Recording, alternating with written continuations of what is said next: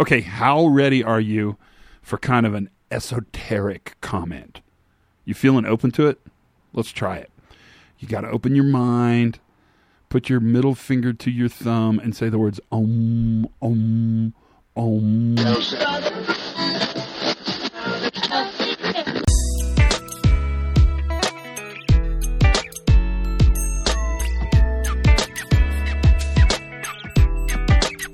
Hi, everybody. Todd Conklin here. Pre-accident investigation safety moment, operational excellence moment.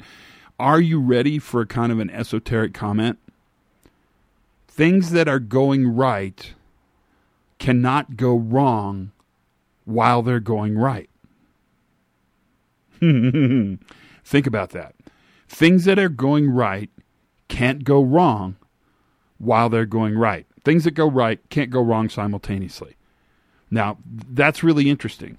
Because what it tells you, and we've talked about this a bunch, is you don't manage behavior. So if you don't manage behavior, you don't really manage worker choice. The worker manages behavior, and the worker manages worker choice. Now, we can talk about choice for months.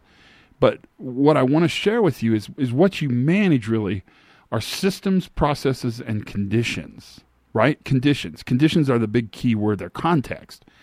And if the context is going right, it cannot go wrong at the same time. It's going right. So there's clearly a moment in time when the outcome shifts, where we cross a line from things working to things not working. Now, it's not a conscious crossing of that line. It's oftentimes, as Decker would call it, a drift into that failure, where the system is actually working well until it's not. Right? And that's that idea that things that are working right can't be working wrong. And what workers do in real time is constantly manage a system that's normally stable and robust, normally effective, normally not failing, until it does. Now, that said, what's the value for us? I mean, why would I even bring this up? Why would I kill 3 minutes of your important time? Because I want you to think about the way we understand failure. Because we oftentimes look at what fails in order to describe what goes right. They're different. Looking at what fails tells you what happened the moment the Rubicon is crossed, where the system is not stable. The system is stable as it needs to be until it's not. The investigation that looks at what's wrong is looking at the till it's not side.